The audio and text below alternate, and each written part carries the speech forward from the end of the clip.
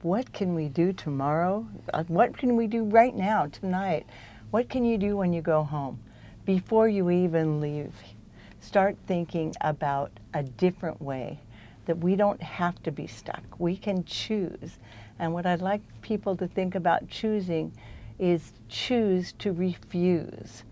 When you go to the market and everything is in plastic, talk to the manager and say, I really would like to buy this, but I honestly can't in good conscience do that because it's wrapped in plastic. I'd like to shop here, but I'm going to have to go elsewhere. They don't want that to happen. So instead of just reduce, recycle, reuse, try refuse, rethink, reimagine, reduce, recycle, reuse, and regenerate. That's what we'd like to see happen. The true power is with the people. And the more we're able to educate through the Aquarium of the Pacific and whoever else brings us in, we really want to help educate and empower the public because it all starts at home. Hugelkultur works. It's very exciting. The evidence is that trees fall down in the forest and more new trees grow. Nobody's watering, nobody's mowing, blowing, fertilizing.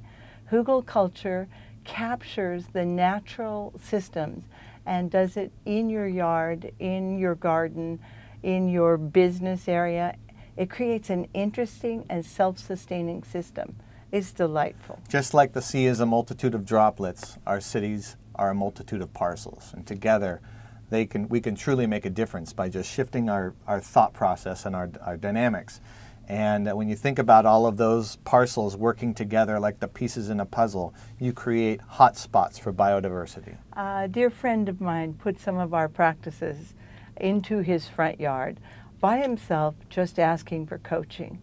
He'd lived in his home for 20 years, and he began lasagna mulching and creating a contoured garden and putting in habitat plants. And soon the butterflies and the birds came, the flowers came, and so did his neighbors. He met his neighbors for the first time in 20 years.